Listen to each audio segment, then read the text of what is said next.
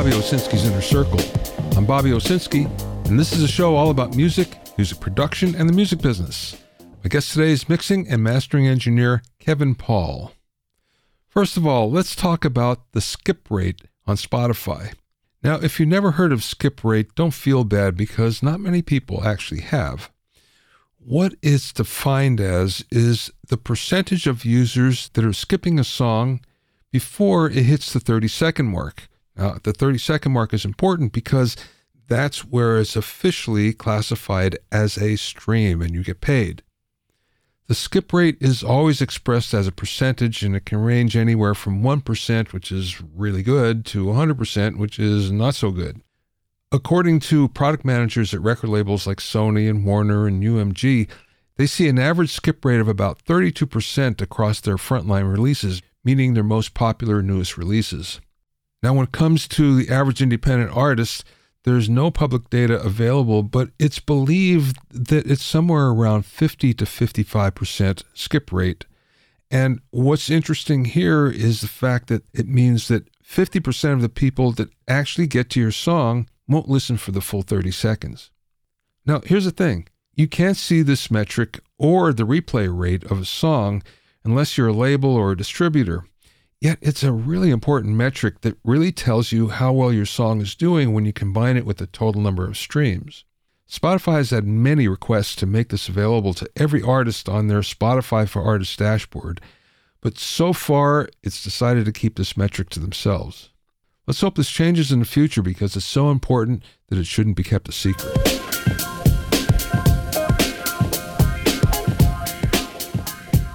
If you have any comments or questions, you can send them to questions@bobbyowsinski.com.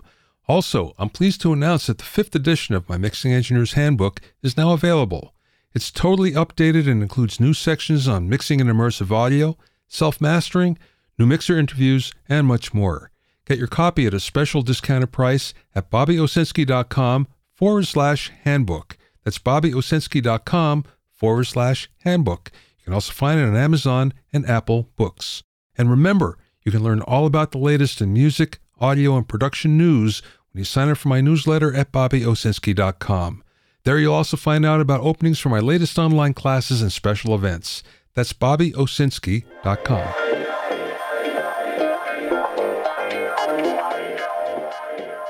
Now, I'm sure you've heard about ChatGPT by now. It's one of the hottest things going around online. ChatGPT is an AI writing tool. The GPT stands for Generative Pre-trained Transformer. And it's one of the many AI tools that have come out in the last few years. There are AI image generators, there are AI song generators, and in the audio world, we have AI plugins. So what can ChatGPT do? Well, it can write resumes and cover letters. It can create original jokes. It can solve math problems. It can write song lyrics. It can write content in multiple languages. It can write an essay on any topic, or it can explain complex subjects. I actually use this writing a current book where I couldn't find the information as to what's the difference between USB 4, which is brand new, and USB-C. And I asked ChatGPT to explain it, and it did much better than anything else I could find online. One thing it can also do is write and debug code. The reason why I bring this up is because YouTube artist Burned Guitarist had to create a virtual version of an Ibanez Tube Screamer as a VST plugin, and it spit out the C++ code that actually worked. Now, the sound was off, so they had to tweak it a little bit, and then it sounded smoother, but the UI wasn't that great, so Burned Guitarist gave it a lot more instruction, and there you go. All of a sudden, it looked like a plugin. It sounded like a plugin. Now, in the end, it didn't sound much like a Tube Screamer, but the fact that it created a plugin without the user knowing how to code is pretty fantastic. That's the thing about AI tools. They're astoundingly good at getting you in the ballpark, but you still need a human to smooth out the rough edges. We're now in GPT-3, and this may change. It's going to get a lot better when GPT-4 comes out, but for now, be prepared to do more work than you thought if you use one.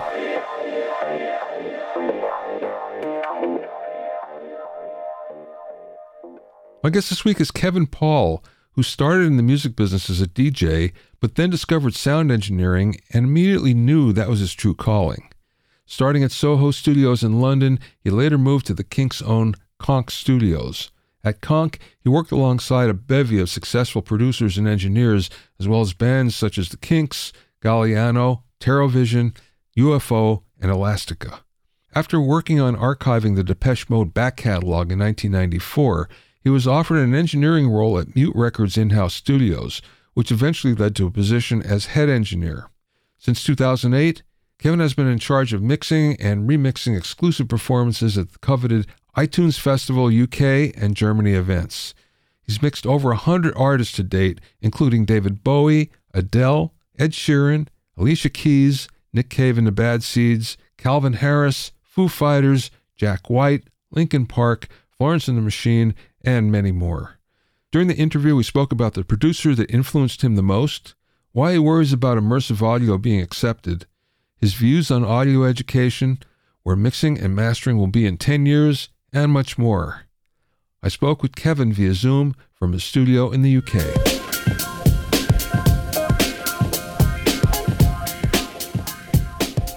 Let's go back to you getting in the music business. But before that, you were a graffiti artist, right?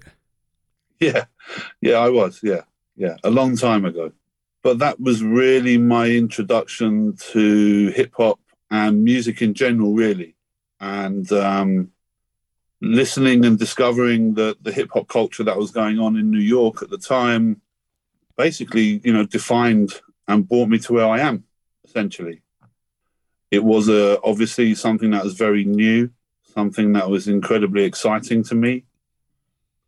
Up until that point, music for me was a load of middle-class people in England telling me how bad their lives were. And it just didn't resonate with me. Yeah. And then along came this culture from the other side of the world, 5,000 miles away, and it instantly grabbed me as a medium, as a way of expression. From becoming a graffiti artist, and obviously as you get a little bit older, you kind of look to mature a little and sort of find your way. I was always into music, and I was a DJ for a long time. And then essentially at about the age of 19, after having too many jobs that I could possibly name, I thought I need to have a career, some form of kind of long-term plan. And I was always the guy around our group of friends who set up stuff. I was the guy who set up sound systems, and I had turntables in my house. So my house was kind of a center of activity. And we were looking on records all the time, wondering what is a recording engineer? What is a sound engineer? And eventually we had a magazine over here prior to Sound on Sound. It was called Home and Studio Recording, and it was in the local newsagents. And I managed to find out what a sound engineer was, because obviously, this is way before you could dial anything up on a phone in 3.2 seconds. And I managed to get a list of recording studios from the APRS, which was the Association of Professional Recording Studios. And I just started at the top. I looked at all the ones that were in London, highlighted them all, started at the top from A, and eventually I got to a studio called Soho Studios. It's not possibly the one that people think it is now. This was a very, very seedy recording studio in the centre of Soho in London. And in my short time there, I was there for probably about 6 months. And we had one client in 6 months. But what it did allow me to do was to learn signal flow. And there were a load of people who just came in and out of the studio, using the studio as artists or engineers and producers, because the owner was a bit of a sleazebag, to be honest. And one day I said, look, I really need to get out of here. And one of the engineers who, a gentleman called Steve Dubb, who went on to work with predominantly with the Chemical Brothers in London, he said, look, why don't you try this studio in Crouch End? And that wasn't far from where I lived. The studio was called Conk Studios. Do you know this? Yes, owned by the Kinks, right? That's correct, yeah. And I thought, okay, I'll call them up. And Steve said, they're looking for someone, give them a call, say that I suggested that you call them. I went down for the interview, and the studio manager was a little bit abrupt with me, actually. She said, you're too old for the job that we want. They wanted a tape-op position, and I was 21 at the time. She said, it's really long hours. We don't pay very well. You know, how are you going to survive as a 21-year-old? And I said, well, look, fortunately, I'm still living at home with my parents. They're fully supportive of me, and all I ask is you give me a chance. Just let me stay here for a trial and see what you think. And she looked through the diary and she said, okay, we've got a session coming up in January the 21st. I still remember the date. And she said, it's with our house engineer, who is a very prominent engineer in the UK called Dave Eringer. And we'll see how you get on. And from those 2.5 weeks, I ended up staying 2.5 years. Wow. You know, and Ray took a shine to me. He really liked me as a person. And through Conk, I ended up getting a job over at Mute Records. And Mute had a lot of work at Conk. They used to do a lot of work there with a lot of their clients. And they said, look, we want to expand the studio at Mute. We want it to be more of a commercial facility. So would you like to come along and help develop that? And I was like, yeah, of course, definitely. I spoke to a few people and I said, what do you think I should do? And the guy said, one of my sort of colleagues said, look, you're gonna have a lot of engineering experience at Mute. You know, you might not be working as an assistant here on the SSL because it was a little bit of a smaller facility, but you'll be doing lots of engineering. And I thought, yeah, okay, I'll go for that. You know, and I spent 10 years there. And I pretty much worked with every single artist in the studio and on the label. So, you know, it was everyone from Depeche Mode at one end right down to the hardest sonic noise group that they had just signed from Scandinavian country maybe, or Germany, which was, you know, something that they did a lot of, alternative, avant-garde, you know, kind of music.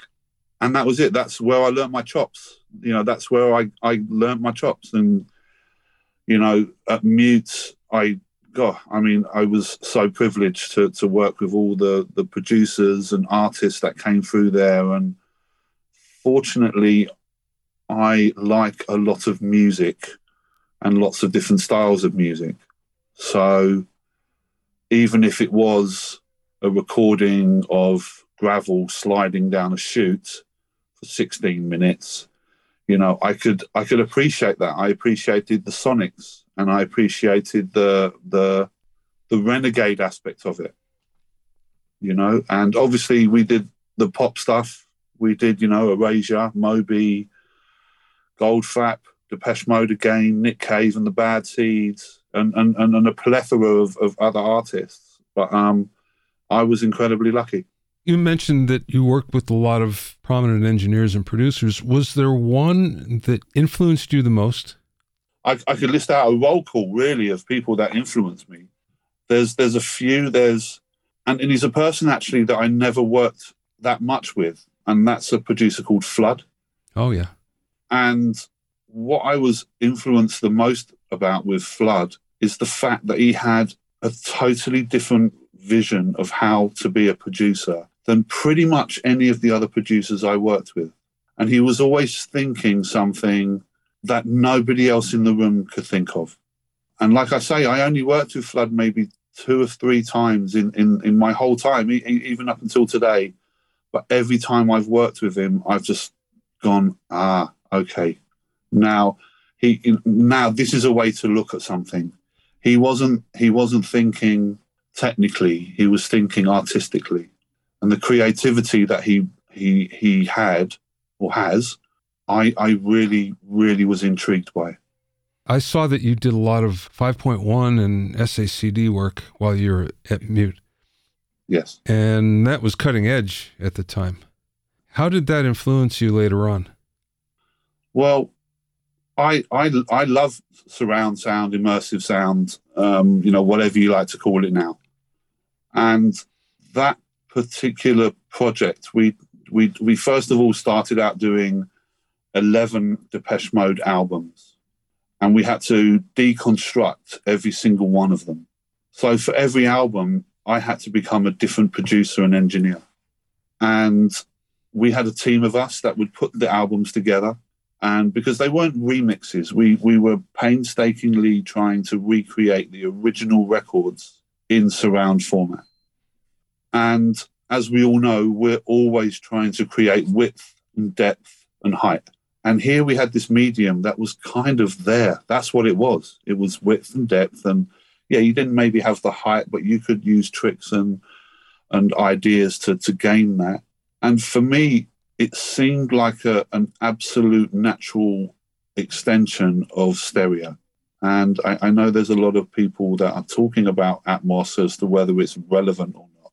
But I think if the people who are promoting this technology do it properly and for the right reason, I don't see why people in the future... I've been giving lectures at university on surround mixing for 15 years.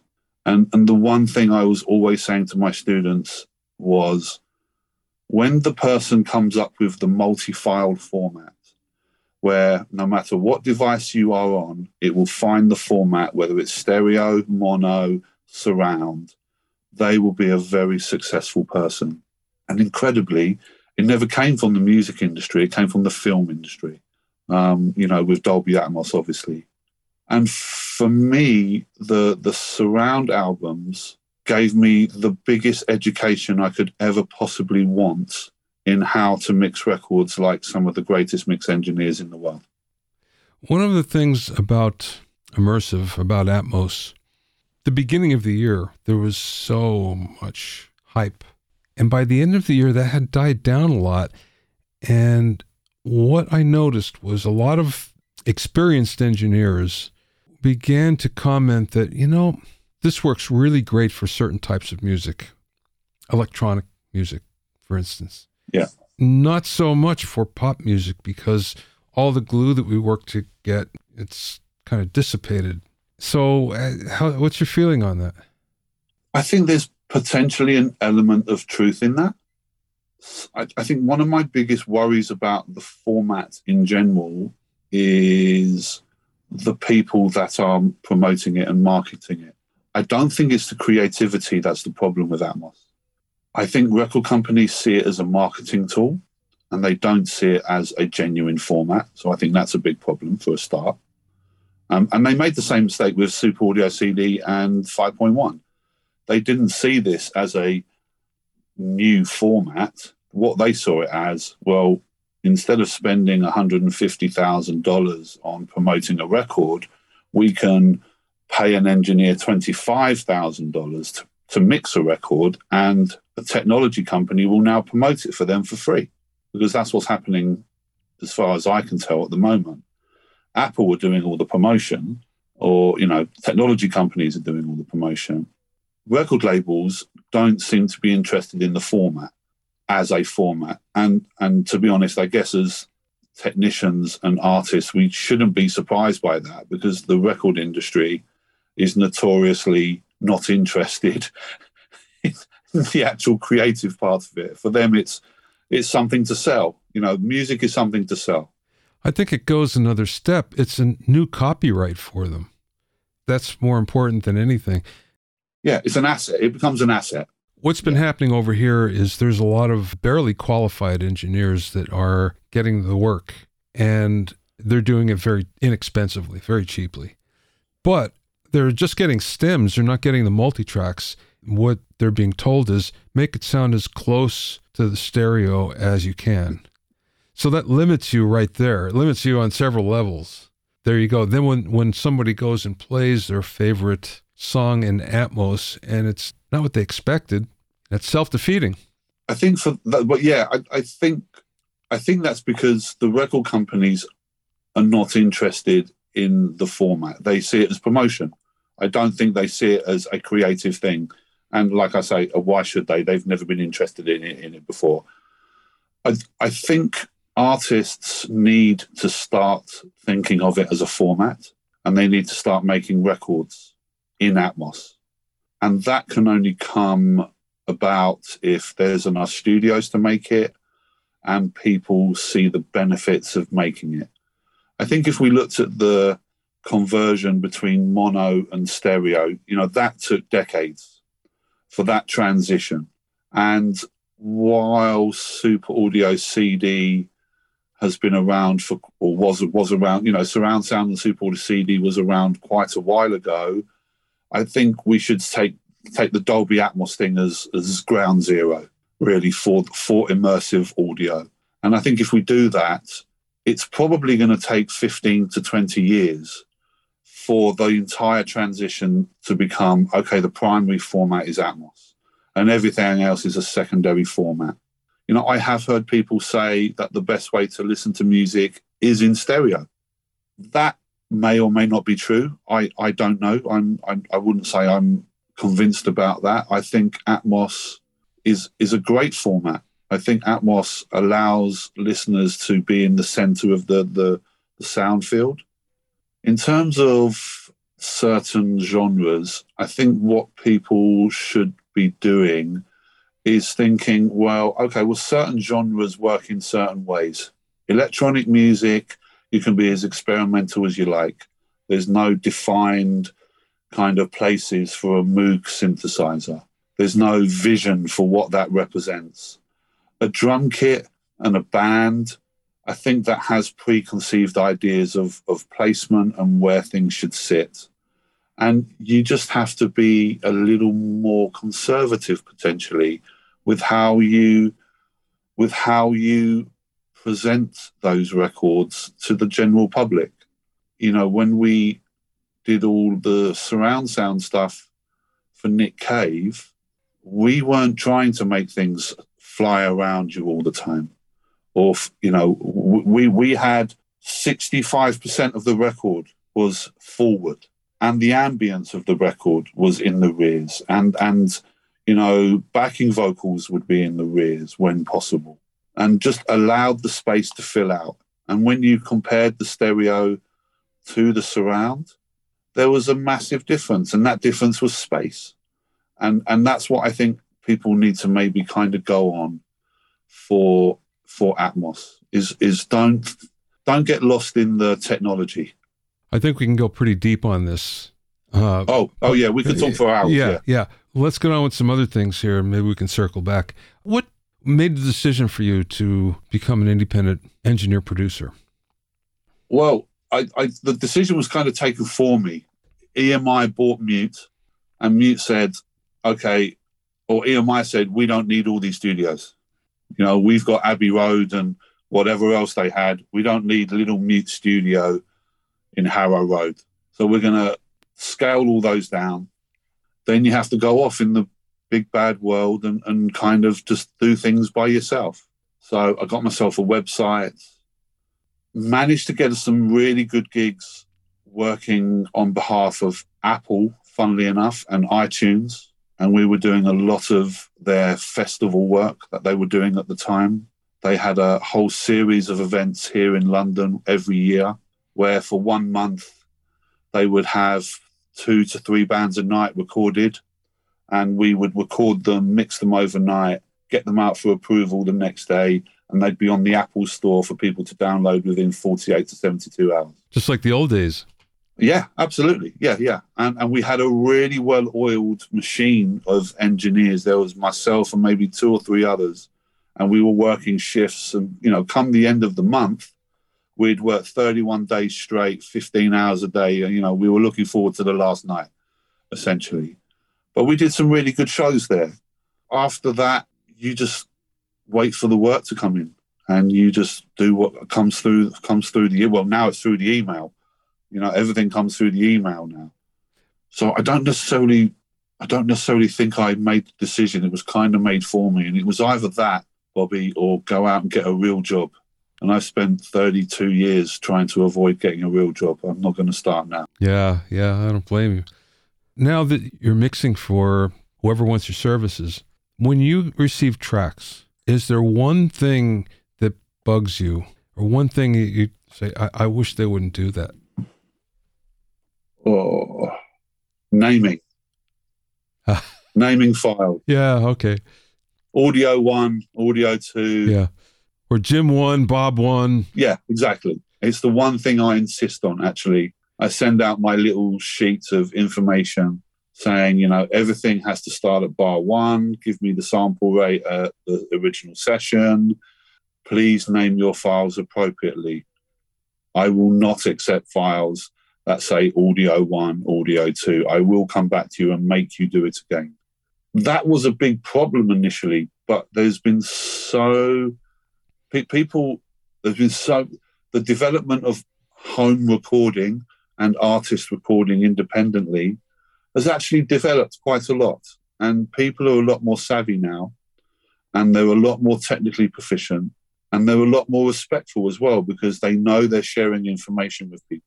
And they know that if they get it right from the get-go, it's going to make the process smoother. Yeah, occasionally you get one that you have to go, okay, come on, you need to send this to me again, because I'm not going to work with that. I don't know what that is. Yeah. I could guess, but I don't want to guess. I got enough things going on. Yeah. When you do mastering, is there something similar? Yeah, no limiting. Take the limiter off, please. It's a common problem, I'm sure. We all experience that. But give me some headroom, God damn it. Yeah.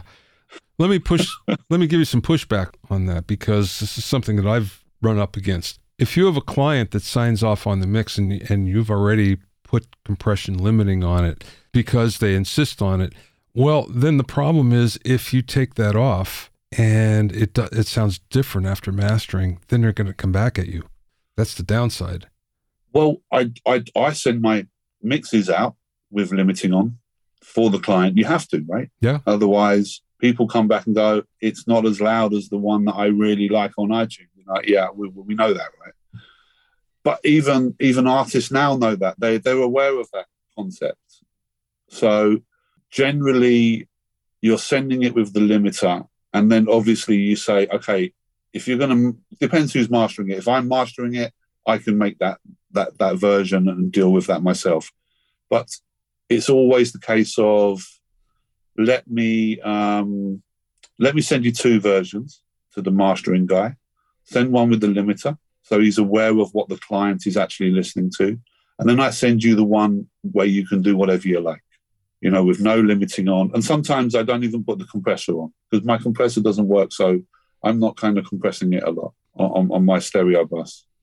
And really, I guess that's more just about communication, really, with the person as to where it goes afterwards.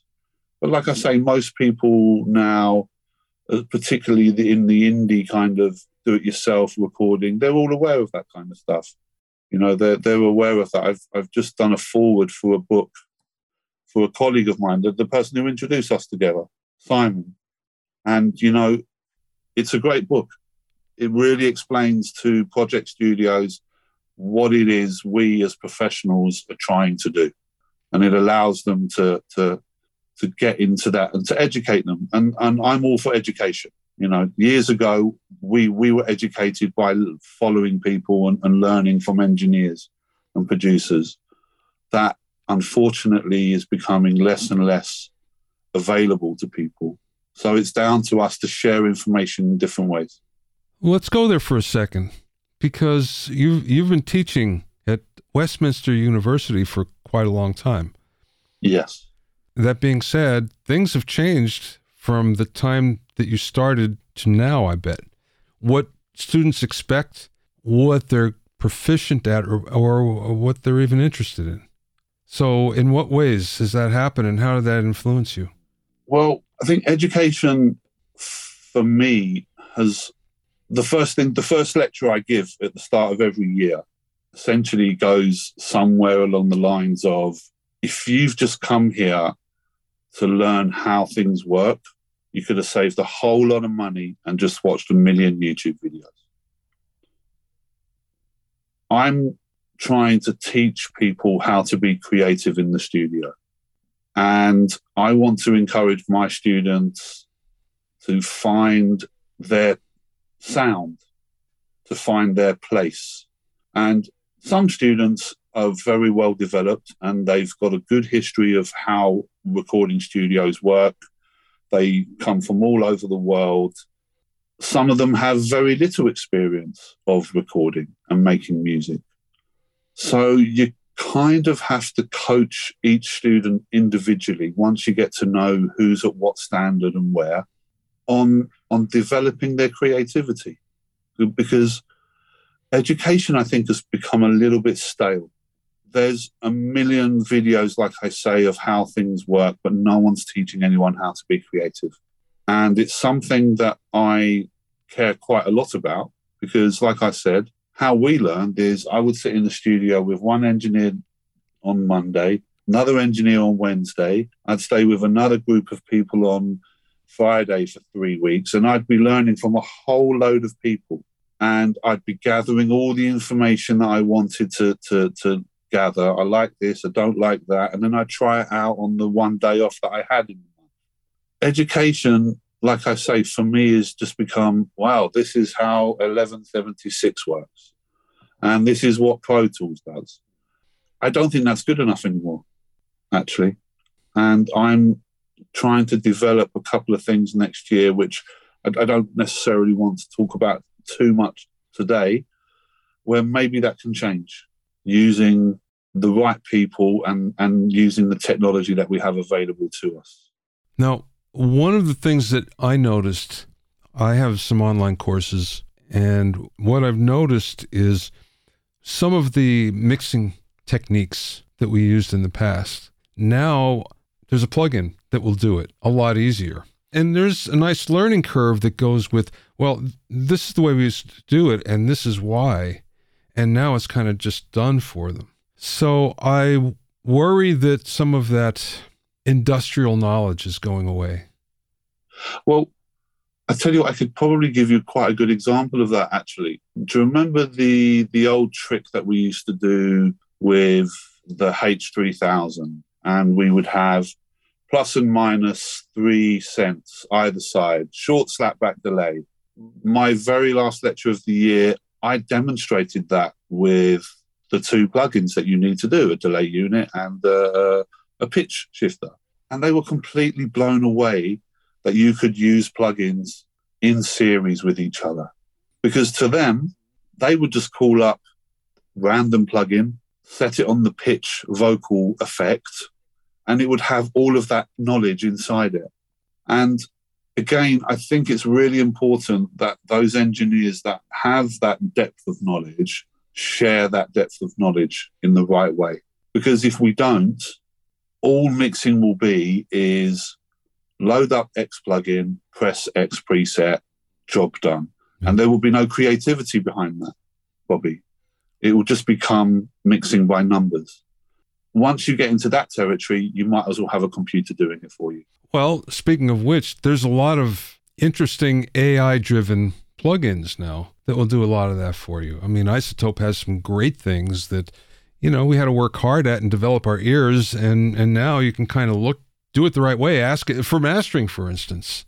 If you give it a target and say, make it like that, it does it pretty convincingly. Yeah, it does. And there is a place for tools like that, for me, absolutely, in the industry. I think, and technology, we shouldn't be afraid of technology when things become in that way. But I think the difference, I think there will always be a need for a human element for certain genres, particularly genres where there's a human interaction between musicians. I think there's always going to be a need for a human being to tie those all together. I guess there's potentially an argument to say with some electronic forms of music that you could computerize the entire process.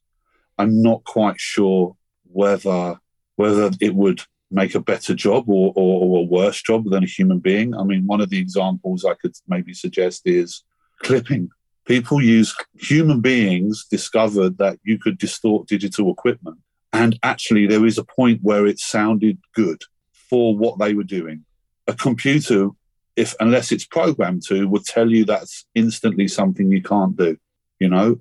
So as long as we maintain the human aspect of making music, we can hopefully use those computer interfaces and computer technology in a positive way.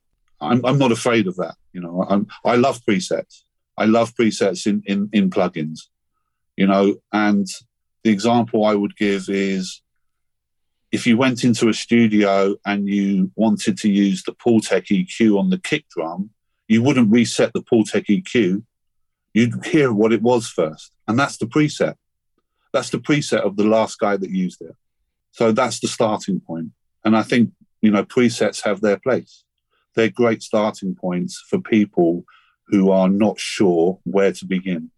But what the real difference is, what can you do with that? What can you do with that and where can it go? And that's really when I'm trying to teach my students, that's really what I want them to think about more than anything. What is it that you're trying to do here?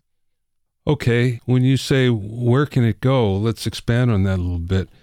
Where do you see recording, mixing, mastering going in 10 years? Because it's changing, it's evolving. Well, when I started out in the music industry, Bobby, the studio was the only place you could make a record. It's now the last place you go to make a record. Yeah? Yeah. So for me, I'm not quite sure where it takes place, but I still think fundamentally that the essential things that made great records for many, many years will still exist.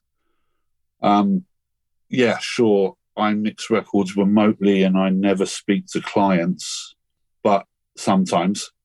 But there's always an engagement with my clients in terms of what are they looking for, what would they like from me, and tell me what it is that you want. I never just say, look, this is what it is and that's it. Yeah. And I think as long as that I think it's all about human interaction. I think, you know, we've all made records where we've recorded one part at a time, and we've all made records where there's 5 people in a room. I'm pretty sure I know which version would probably sound better, and I'd know which one I'd like to try first. Okay, well, let's go there. With so many people, especially at home, depending upon samples and loops to get creative and develop their songs, there are some recording techniques, basic recording techniques, that are, again, kind of fading into the ether. Yeah, yeah. And that's a shame because these things, I keep on thinking, there's going to be a major artist or maybe a new artist that becomes major that goes kind of back to the future, where instead of depending upon loops and samples, they're doing it all organically. And that will change the cycle again. Yeah. I hope for that. I don't know. You know, supposedly it should happen, you know, if we look at the cycles of how our business works, but we'll see. I kind of almost think that, I don't know if you remember, but when computers were suddenly fairly mainstream when it came to making music, everyone said, I don't need a recording engineer. I don't need a mixing engineer. Mastering, what's that? And nobody went to us. No one came to us. And we were kind of redundant for a couple of years because everyone thought they could do it themselves. And then what happened was, in my opinion, is that they suddenly realized that actually it's quite hard what we do. And it actually is a very specialized thing, both mixing, recording, and mastering. So then there was the online kind of revolution. Everyone went online, and everyone was, mixing from all over the world with loads and loads of people. And suddenly people really appreciated the interaction of human beings. And I think, and again, I'll use my students at university as an example.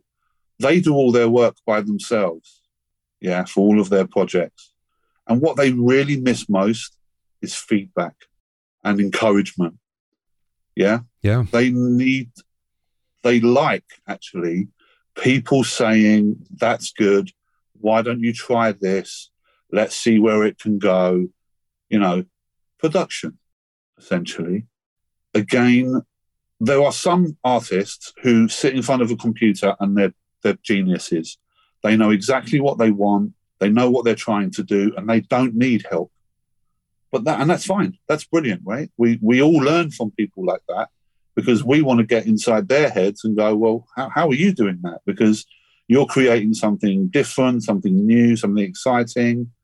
But for most people, particularly if you're in a band, you want someone to look at across the control room and give you the nod or the wink or the kind of thumbs up, and that human thing. And I think one of the things that we maybe got from the pandemic was that we really appreciated human beings. Yeah. And we really appreciated that kind of sense of other people. I think society kind of going quite off topic a bit here, but society kind of up until that point thought that they could do everything by themselves. We don't need anyone now. We have a telephone. I don't need you anymore. I'm quite happy to sit on my phone all day and just do what I want. And then suddenly that option of being with a human being was taken away. And we suddenly went, oh, actually, I kind of miss that. The phone can't provide that. Technology can't provide that. And I think it's the same with making music. In fact, I think it's the same with any creative art, Bobby.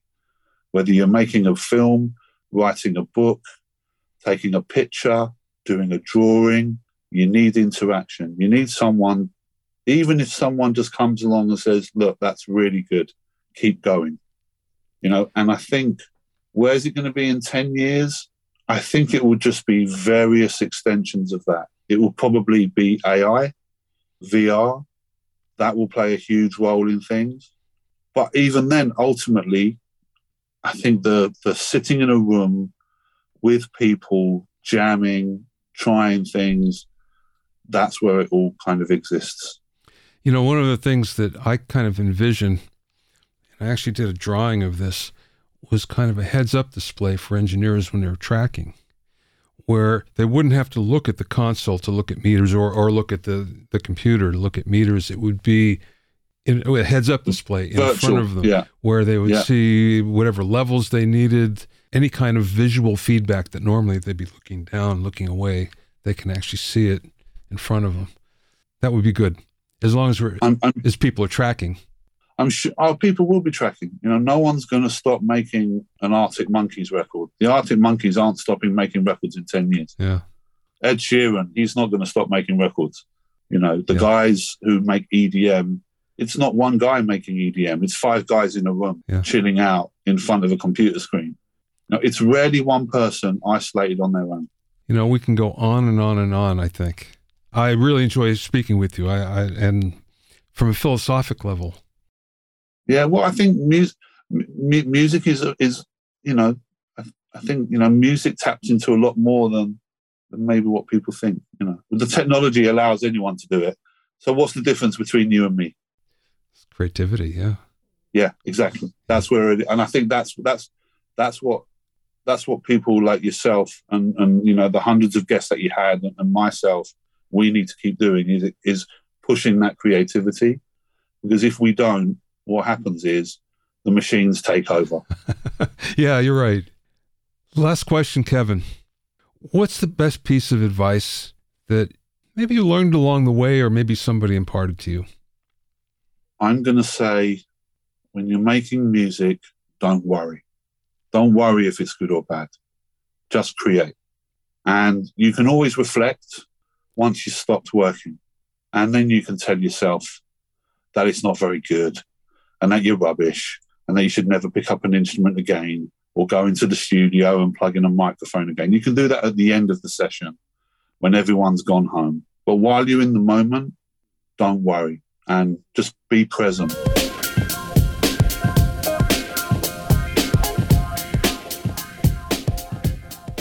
You can find out more about Kevin at kevin-paul.com. That's kevin-paul, Paul.com.